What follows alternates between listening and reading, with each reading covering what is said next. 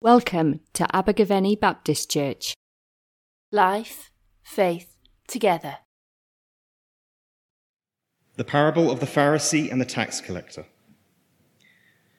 To some who were confident in their own righteousness and looked down on everyone else, Jesus told them this parable. 2 men went up to the temple to pray, one a Pharisee and the other a tax collector. The Pharisee stood up and prayed about himself. God, I thank you that I am not like other men, robbers, evildoers, adulterers, or even like this tax collector. Fast twice a week and give 1/10 of all I get. But the tax collector stood at a distance. He would not even look up at the heavens, but beat his breast and said, God, have mercy on me, a sinner. I tell you that this man, rather than the other, went home justified before God. For everyone who exalts himself will be humbled, and he who humbles himself will be exalted. Jesus tells a very subversive and shocking story about a Pharisee and a tax collector. Now, there's nothing controversial about telling a story about a Pharisee and a tax collector, for in those days, rabbis would often tell stories about a Pharisee and a tax collector. But in those stories, the Pharisee was always the hero, and the tax collector was always the baddie. So this was a very subversive story. But why does Jesus tell this subversive story? It's not like just one day out of the blue he said to his disciples, hey guys, gather around. I've got a good story to tell you. Have you heard the one about the Pharisee and the tax collector? No, he tells this in response to certain people, self-righteous people he has just met. In Luke chapter 18 and verse 9, we read, to some who were confident of their own righteousness and looked down on everyone else, Jesus told this parable. I can just imagine these guys, these self-righteous guys, looking down their noses at Jesus and his disciples, and especially all the people hanging out with Jesus, the sinners, the drunkards, the prostitutes, and even tax collectors. You see, these guys thought they were morally superior to Jesus. And they thought God would accept them because of their moral superiority. And so they put their confidence, their faith, not in God's love, but in their own goodness, their own self-righteousness, their own moral superiority. And so they looked down on everyone else. I can imagine Jesus just stopping in his tracks, turning around and looking at these guys, and then telling them this subversive story, this parable. A parable is a pointed story that asks a question that you have to answer. And the question is this: how do we gain God's approval? Do we gain God's approval by doing stuff, by obeying rules, by our own moral goodness? That's the question. Jesus says in verse 10, 2 men went up to a temple to pray, one a Pharisee, the other a tax collector. So 2 men go to the temple. It could have been 2 women or 2 children. In this story, it happens to be 2 men. But what's significant is one's a Pharisee and the other is a tax collector. In that culture, you couldn't get 2 more extreme opposites than a Pharisee and a tax collector. The first guy, the Pharisee, was a very respected religious leader. He wasn't a priest, but he was still a very influential religious leader, more like a minister or a deacon within a church. And he was part of a very strict Jewish religious sect, whereby they would obey every single rule, every single commandment in the Jewish Bible. That's the Old Testament. And then they would obey many, many other rules beyond and above the Bible, just for good measure. And he was known for his devotion and his piety. He was extremely respected. Everyone looked up to him. Everyone listened to the story, respected this guy, loved this guy, wished they could be as good as this guy.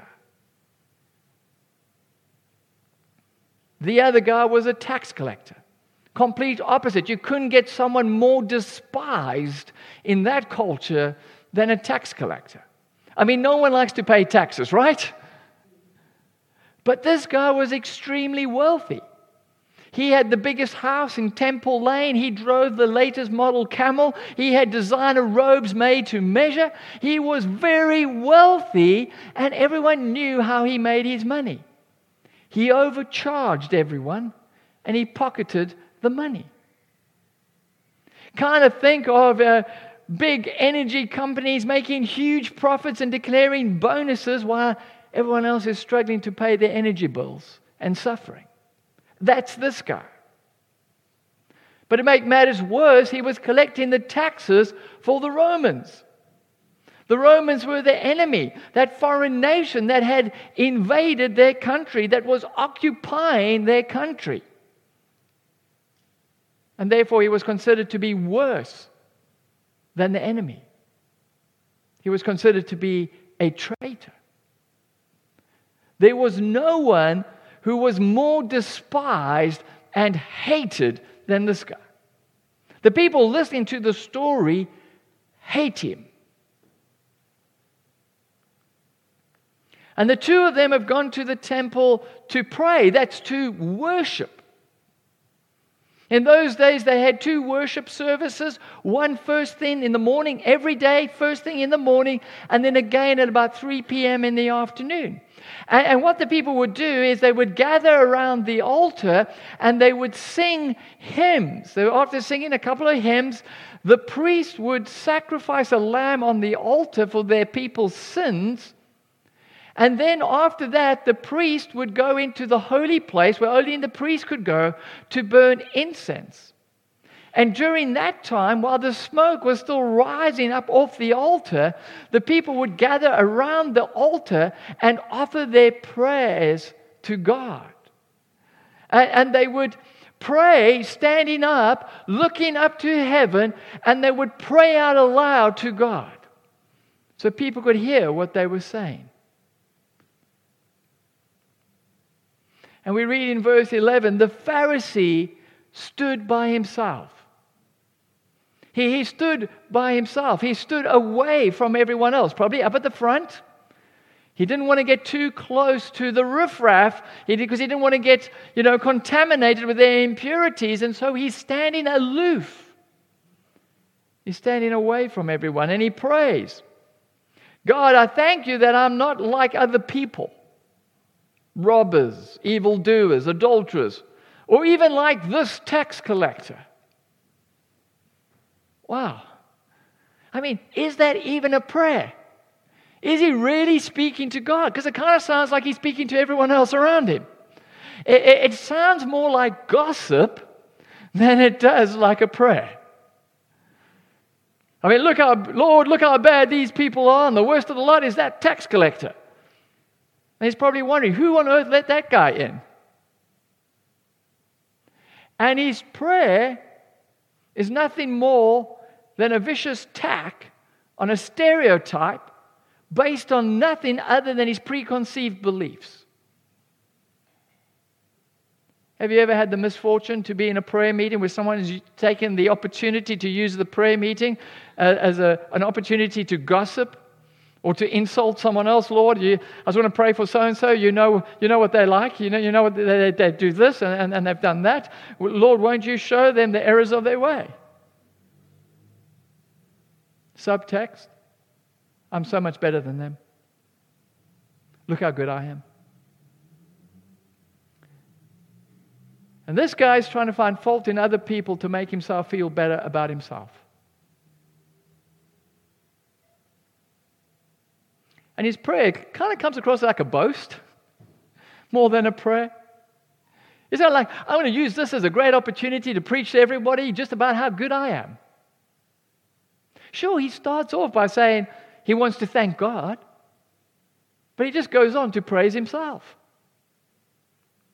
In verse 12, he says, I fast twice a week. I give a tenth of all I get. In the Bible says you need to fast once a year. He fasts twice a week. Wow, that's impressive. And the Bible says you need to give a tenth of only certain things, like grain, olive oil, and wine. In other words, your main produce. He gives a tenth of everything, like even his herbs. Can you imagine him going through his herbs? I could work out a tenth. I mean, it's impressive. Everyone listening to this is so impressed with this guy. And it is impressive. But the problem is that he thinks that by doing all of this and by being better than other people, he can win God's approval. He's not putting his faith in God's love. He's putting his faith and his trust and his confidence in his own goodness, his own self-righteousness, his own moral superiority, in being better than other people. And the problem with that, it leads to pride. He becomes self-righteous. He starts looking down at other people. He starts finding fault in other people. He starts comparing himself to other people, and he becomes very proud. In complete contrast, in verse 13, but the tax collector stood at a distance. He would not even look up to heaven, but beat his breast. Take note that he too is standing away from everyone. But he isn't standing aloof over people. He's standing at a distance. He's at the door, anxious not to be seen. He doesn't feel worthy to be with the other people around the altar. He doesn't feel worthy to even look up to heaven. And so he looks down and he beats his breast. In the Middle Eastern culture, that was a very extreme sign of remorse and sorrow, was to beat your breast. But men rarely did it. Women would often beat their breast at a funeral, but not men. For a man to be beating his breast shows you just how extreme his remorse and his sorrow is. And he beats his breast because he knows it's from his heart that evil desire and thought and greed comes. He's not just sorry for the consequences of sin. He hates the sin in his own heart. And so he beats his breast. And he prays, God, have mercy on me, a sinner. Now that's a proper prayer. He doesn't pray about anybody else's sin, just his. He knows he's not sorted. He knows he doesn't have it all together. He knows he needs help. And he comes to the only place where he can find God, the temple, and he cries out to God for help and for forgiveness. It's as if he's saying, he's looking at that altar with the sacrifice burning on it, and he's saying, Lord, let that be for me. Let that be for my sin. Doesn't compare himself to anyone else. Doesn't put his trust in anything he's done. But he puts his trust and his faith totally in the love of God and the forgiveness of God.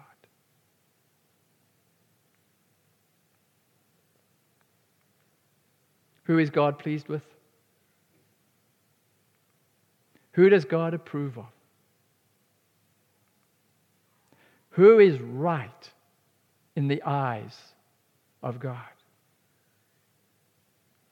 Well, Jesus shocks everyone in verse 14. He says, I tell you that this man rather than the other, went home justified before God.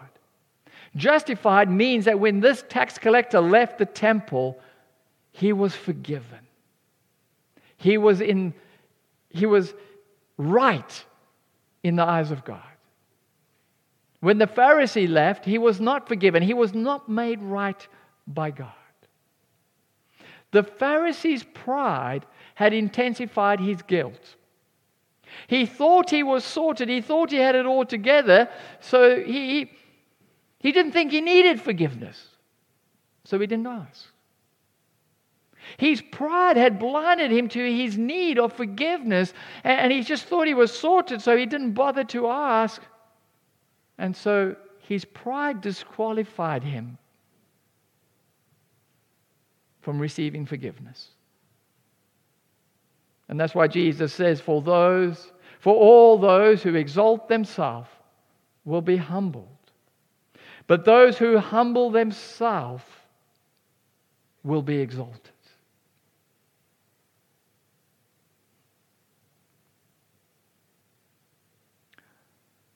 Are you like the Pharisee or the tax collector? Are you like the Pharisee? Are you self-righteous? Do you think you're all sorted? You got it together. You don't need any help. You're better than other people. Now, of course, we all say, "Oh, I'm not like that." I mean, no one's going to admit. No one thinks they're like the Pharisee. I often catch myself being very judgmental of judgmental people. Like, I really get annoyed with religious people who are very self-righteous and looking down on others and judging others. But what am I doing? I'm judging them. I'm no better. And none of us will ever say out loud, well, I'm kind of sorted and I'm better than so-and-so. I'm much better than, I'm better than other people. We don't say that, but we think it.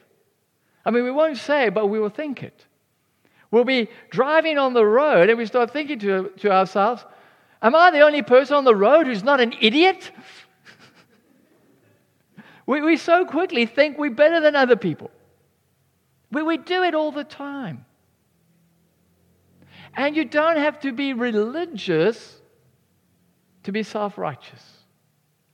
People can get very self-righteous on all kinds of issues. I'm really good.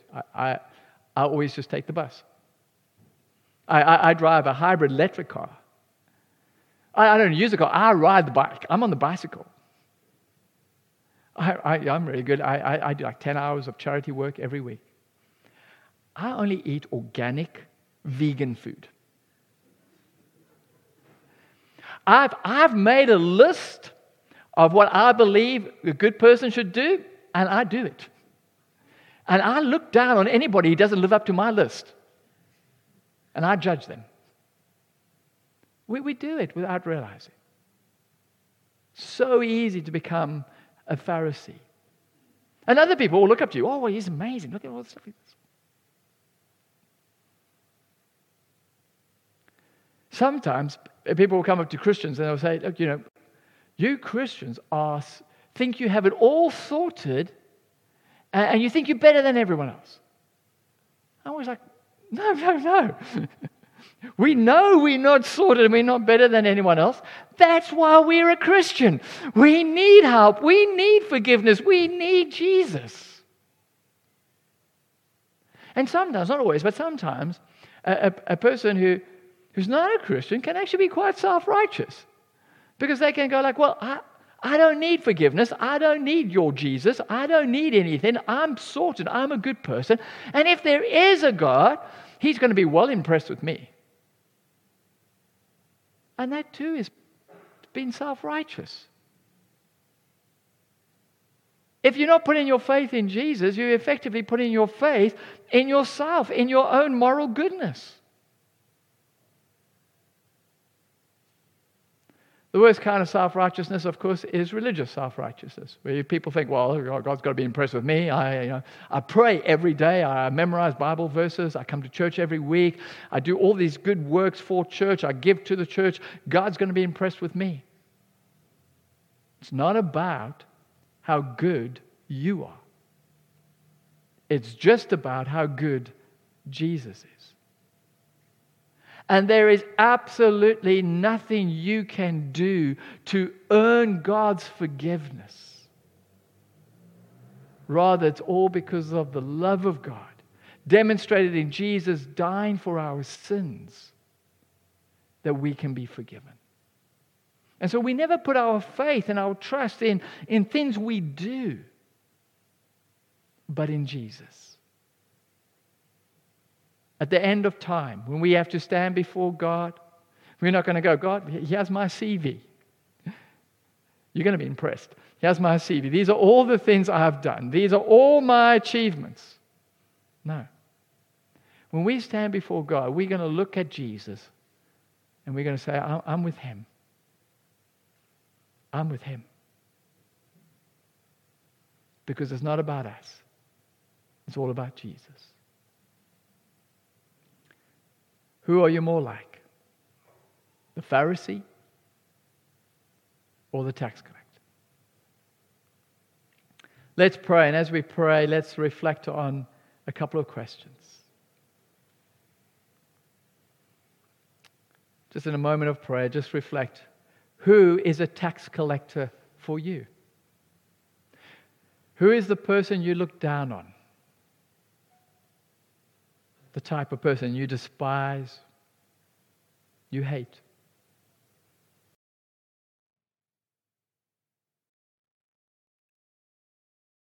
Who is a Pharisee for you? Someone who seems to have it all together but seems to be quite judgmental, seems to look down on you.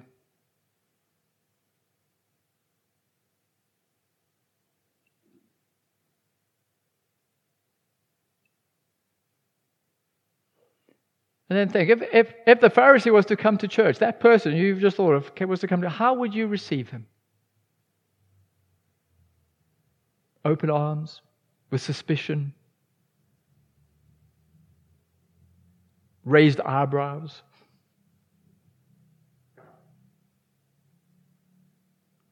And if that tax collector, the person you despise, came to church, how would you receive them?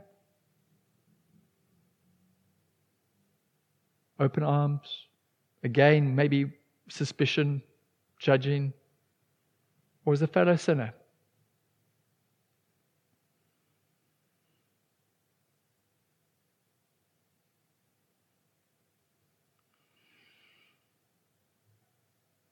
And then a big one. When have you been like a Pharisee? We all act like Pharisees. When have you been like a Pharisee?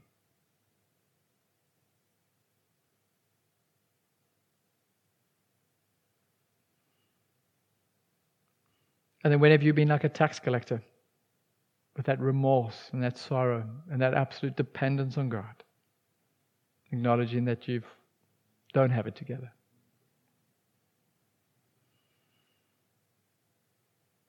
Heavenly Father, won't you forgive us when we act like a Pharisee? We do it too easily. We become very judgmental of judgmental people. And a lot of others too. Won't you forgive us? Won't you reveal it to us? And help us to be more like that tax collector who comes totally dependent on your love, your grace, and your forgiveness. And help us to be like Jesus, who is so welcoming of people who we would normally struggle to welcome, to be accepting and gracious. And Father, we confess that there's sometimes we just can't do it. Won't you help us? Won't you pour your love into us, your grace into us, so that we can be loving and kind to everyone we meet? We ask this all in the name of Jesus. Amen. Thank you for listening. For more information, please visit our website, abergavenybaptist.co.uk.